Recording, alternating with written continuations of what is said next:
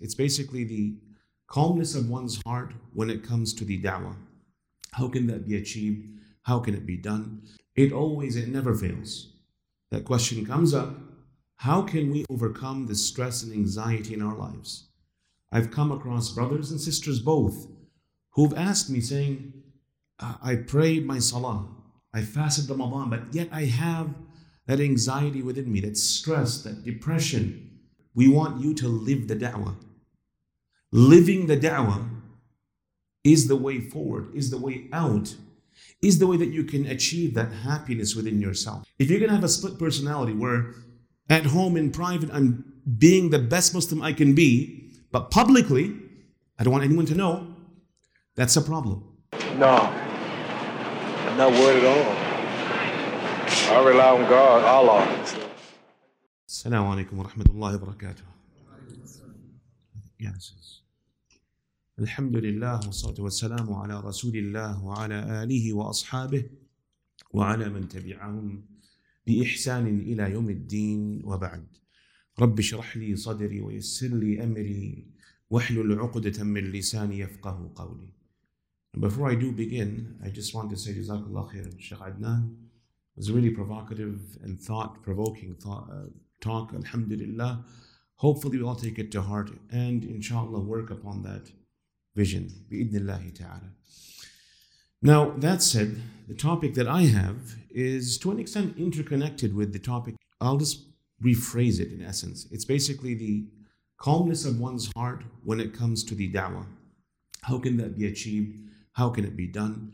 So I want to get into the topic by quoting to you a statement for Imam Ibn Hazm, rahmatullahi alayhi, that I found profound as, looking at mental health from an Islamic perspective. This statement stands out. He's speaking about people at large. He said, تطلبت غرضا يستوي الناس في استحسانه وفي طلبه فلم أجده إلا واحدا وهو طرد الهم. He said essentially that I sought something that all people would look at and really hold close and dear to them. After looking into it, I found it only one thing, and that is people seeking to overcome that anxiety, that stress that they may encounter and have. Now, it never fails. That question comes up, how can we overcome the stress and anxiety in our lives? I've come across brothers and sisters both who've asked me saying, I prayed my salah, I fasted Ramadan, but yet I have that anxiety within me, that stress, that depression. Now, you can look at this in multiple ways. You can address it at an individual basis because everyone, they have their own difficulties in life. When we address those difficulties specifically, we can really come to the source cause of that stress and that anxiety and resolve it in that manner, alhamdulillah. But in general, when looking at how to overcome that stress, it's not simply on account of performing prayers, because many perform the prayers and yet they have that anxiety. No doubt it is a key component of who you are as a Muslim. For indeed you'll be questioned by Allah Azza wa Jal on Yawm al-Qiyamah for the prayers that you performed. Are they complete? We know this is the first thing that you will be questioned about. But I do want to touch on, the importance of immersing yourself in da'wah, living here in the West. Sometimes you think you perform the prayers by yourself, no one knows anything, you keep your identity hidden as best you can, and then as you're progressing, be it in your studies, at your workplace, you hear certain things and you're afraid to address them, to speak out. That has an impact upon you in general. You feel that pressure, that stress coming even worse, subhanallah. So it's just not a matter of praying secretively. Rather, we want you to live the da'wah. Living the da'wah is the way forward, is the way out, is the way that you can achieve that happiness within yourself. Now, if you look at the Prophet ﷺ and what he endured during the Meccan period, it was not easy, nor was it a walk in the park. Difficulty upon difficulty, yet we find the Prophet ﷺ in a state of happiness. The Sahaba, Radwanullahi ta'ala alayhim, when they endured the pain they endured in Mecca, they had that fulfillment, that contentment with what? with their deen by living their faith. And this is the important thing. If you're going to have a split personality where at home in private I'm being the best Muslim I can be, but publicly I don't want anyone to know, that's a problem. That's an issue. You're going to have that stress, no doubt, from the two sides that you're carrying, subhanAllah. I want to share with you one story that I find really, really, subhanAllah, it falls in this topic, and that is the story of Thumama ibn Uthal radiyallahu anhu and how he came to Islam. Now, of course, in the Meccan period, Quraysh was doing their utmost to really discourage anyone from looking at Islam. They spread lies about the Prophet ﷺ himself. Their approach was basically to snuff out the da'wah in its roots before it went out beyond the boundaries of Mecca. But Allah subhanahu wa ta'ala, He has plans that no one can overcome.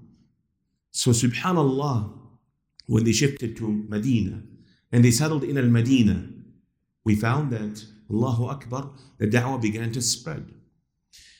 Thumama ibn Uthal comes into this time period where the Prophet ﷺ is in al-Medina. The mushrikun of Quraysh are doing their utmost to deter anyone from accepting Islam, from even looking at Islam in a positive way. As this was taking place, Thumama ibn Uthal decided to perform the Umrah. And of course, back then there was no signs or posts that you follow like we have today. One set road that takes you from one area to the next. You're just walking, or you're on your camel and you're going between the sand dunes, most likely following these stars to see which direction you should take. It just so happened he veered off course. Instead of heading towards Mecca, he's now on a course towards Al-Madinah. The sentries, the Sahaba who were posted at the outer limits of Al-Madinah, they saw this stranger moving towards them. They went and they asked him, "Who are you?" Now, he did not inform them who he was because he knew he might have been on a hit list. Keep in mind, Thumama ibn Uthal, he tried to kill the Prophet ﷺ. He was unsuccessful in that. He killed some of the companions. He was the king of his area, Abu al-Yamama. So here, he kept silent. They brought him. He was suspicious. They brought him towards the Prophet ﷺ in al-Madinah. When the Prophet ﷺ saw him, he recognized him. He said, "This is Thumama ibn Uthal." He said, "Ya Rasulullah, what should we do with him?" They knew who he was by name, but not by face. "What should we do with him?" Rasulullah ﷺ said, "Be good to him." He told them to take care of him. So he was basically tied to a pillar whereby he could, and this is profound. Keep in mind, all that he knew about Islam was what he had heard from Quraysh, from that propaganda machine, spreading the rumors, the lies about the Prophet, about the deen, about the Muslims. So that's all he had. But now when he had that chance to have that one-on-one whereby he could see and observe for himself, we see him shifting from that hatred and that animosity that he had towards a position of love and desire towards the ummah, subhanAllah. So the Prophet ﷺ the first day asked him, "What have you to say for yourself, O Thumama?" And he said, "Nothing. I'm a man who's rich. I can take care of your needs. If you kill me, my people come back and basically avenge my death." The first day, the second day, the third day, the same conversation. All the while, Thumama was taken care of. He got to see the interactions between the Muslims, how they behaved among themselves, that brotherhood, that bond. Subhanallah, after the third day he was released. He didn't go too far. He performed the wudu as he had seen the Sahaba do, and he came back and he said to the Prophet ﷺ, "Ashhadu an la ilaha illallah wa annaka Rasulullah." I bear witness that there's no God worthy of worship but Allah Azza wa Jal, and that you are the messenger of Allah. Subhanallah. He then went on to say that before this interaction, your deen, your city, you yourself were the most despised things before me. I utterly hated everything about you, your city, your deen. But now, These are the most beloved things to me. Why the change? Simply put, he was able to observe the Muslims in their own element as they interacted with each other. They lived Islam. They lived that da'wah. They had that fulfillment, that contentment. Now, I just want you to hold that thought in your minds as you transition from Thumama ibn Uthal radiallahu anhu to ourselves today. Let's say a non-Muslim comes to observe the mess that we have in certain masajid. The infighting, the yelling, the manhajism, if I can use that word, that obvious discord among many within one community. If they were to see this, would they be drawn towards Islam or would they be repelled from Islam? Think about it. Many take Islam simply as a custom, a norm that we do. Perform the prayers, we're good. Fasting, we're good.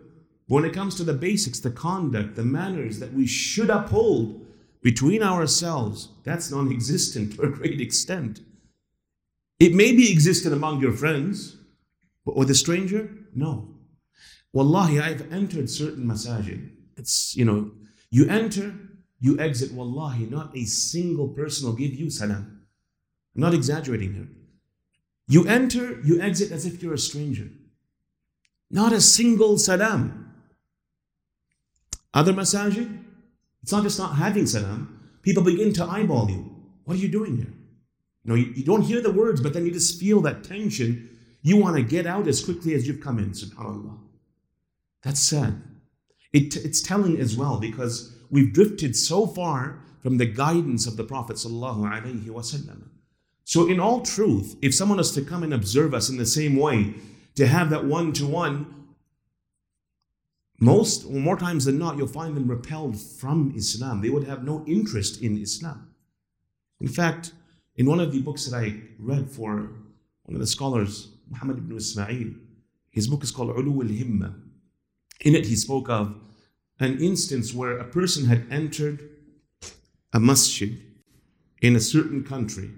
And it just so happened that there were two groups of brothers sitting there in their own circles. The person entered the masjid and he said, I want to become Muslim. Now, what happened next was kind of shocking. You wouldn't expect it. So the brothers were from two different madhabs. You have the brothers who were from the Shafi'i madhab and others from the Hanafi madhab. And they began arguing that he'll become Muslim and follow our fiqh. No, he's going to follow our fiqh. Our fiqh is more superior to your fiqh. And as they're fighting, this guy said, you know what? I changed my mind. Good luck and bye. Walks out the masjid, subhanAllah. It's saddening, subhanAllah. And truly, we've drifted from the hadi and the guidance of the Prophet sallallahu alaihi wasallam. Now to bring this back to our topic, wherein we said that through the da'wah, you would achieve that calmness, the calmness of one's heart, that tranquility, that peace. We all yearn that peace, that tranquility, that calmness within our lives. I contend that this can be achieved only when a Muslim is fully immersed in their deen, living it as the Prophet ﷺ lived his life, going through that day in, day out, giving da'wah, living da'wah. In that way, you would achieve that peace, that calm, and that tranquility, bi'idhnillahi ta'ala. When we're not doing that, we have that, that discrepancy in our own character. And often this is what happens. People who feel conflicted. Why? They're not sure. Should I behave this way or that way? I don't know how to conduct myself. And these are some of the key issues that do come up when people face, or among young people that is, who face anxiety, stress, maybe some depression to a certain extent. But overall, these do come up often when you're not living your life as truthfully as you can. Now, I do want to move on to what Imam Ibn al-Qayyim rahimahullah mentioned regarding this as well. It's quite interesting. He spoke about, the heart and the condition of the heart, whereby one can achieve that fulfillment, that contentment. And he mentions that certain individuals will find that contentment to a ta'aleem and a ta'allum. That's their thing, alhamdulillah, whereby now they're teaching, they're learning, and they're achieving that level of calmness, that peace, that tranquility, coming close to Allah Azza wa Jal. Alhamdulillah. Others might not be their thing, but they might look at dhikr, qira'atul Quran. And he goes through a list of ibadat. And in the very end of that list, he spoke of basically da'wah. Now, da'wah, when you do it, you live it, you're actually doing something significant because you're walking in the footsteps of the Anbiya and Ar-Rusul. That was their calling. That was their duty. So when you upkeep and take that mantle of da'wah, you're actually walking in their footsteps, treading in their path. And no doubt, bi'idhnillahi ta'ala, as you do that, the reward is there, and that satisfaction and fulfillment likewise would be there, bi'idhnillahi ta'ala. Now, I have one last thing. I don't want to be less than half an hour, but I have one last thing, inshallah.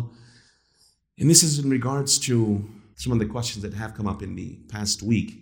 Alhamdulillah, it's been an amazing week. Going to different cities, walillahi alhamd, meeting with many, many brothers and sisters who, mashallah, have a zeal and passion for da'wah. We're all human beings. I have felt that negativity at times, and you have to kind of really control it and fix yourself before you proceed giving da'wah to anyone else. But yeah, at times you do see that negative side, and you might kind of buy into it and give into it further, which brings you down to a certain extent. What I'm getting at is, subhanAllah, this week has been amazing. For me, it's been therapeutic because I've been able to look with a very positive outlook, alhamdulillah. I recall what one of my mashayikh mentioned to me, and I always hold on to this when I kind of fall back on the path of negativity. When I went to meet him in Riyadh, he asked me, as he usually did when I would visit him, how's the da'wah? And that last time I spoke with him, I just gave it to him and I was real. I said to him, listen, Shaykhina, subhanallah, I give da'wah, we give da'wah, but all that you do, with all that you do, you don't see much of a result. So I'm really at a point, Shaykh, that I feel like, maybe giving up to a certain extent. The Shaykh said, Iyak, a'udhu billah, you shouldn't be saying that. He said, look, all you are required to do when it comes to da'wah is to do your part sincerely. That's it. The results, it's not in your hands. It's in the hands of Allah Azza wa Jal. When you put those seeds down and you're truthful and sincere, Allah Azza wa Jal will make or put the barakah in that da'wah, and it will go far and wide. Look at the Prophet sallallahu alaihi wasallam. He told me, contemplate what the Prophet sallallahu alaihi wasallam did when he gave the da'wah. Where did it basically, the limits of the Islamic State end at that time? It didn't go to Europe or Asia. It was within a certain confines. But no doubt, the sincerity of the Prophet ﷺ, who is no doubt our role model. We take by what he has said, what he has done. We've seen how far and wide this da'wah has reached every corner of the globe, subhanAllah.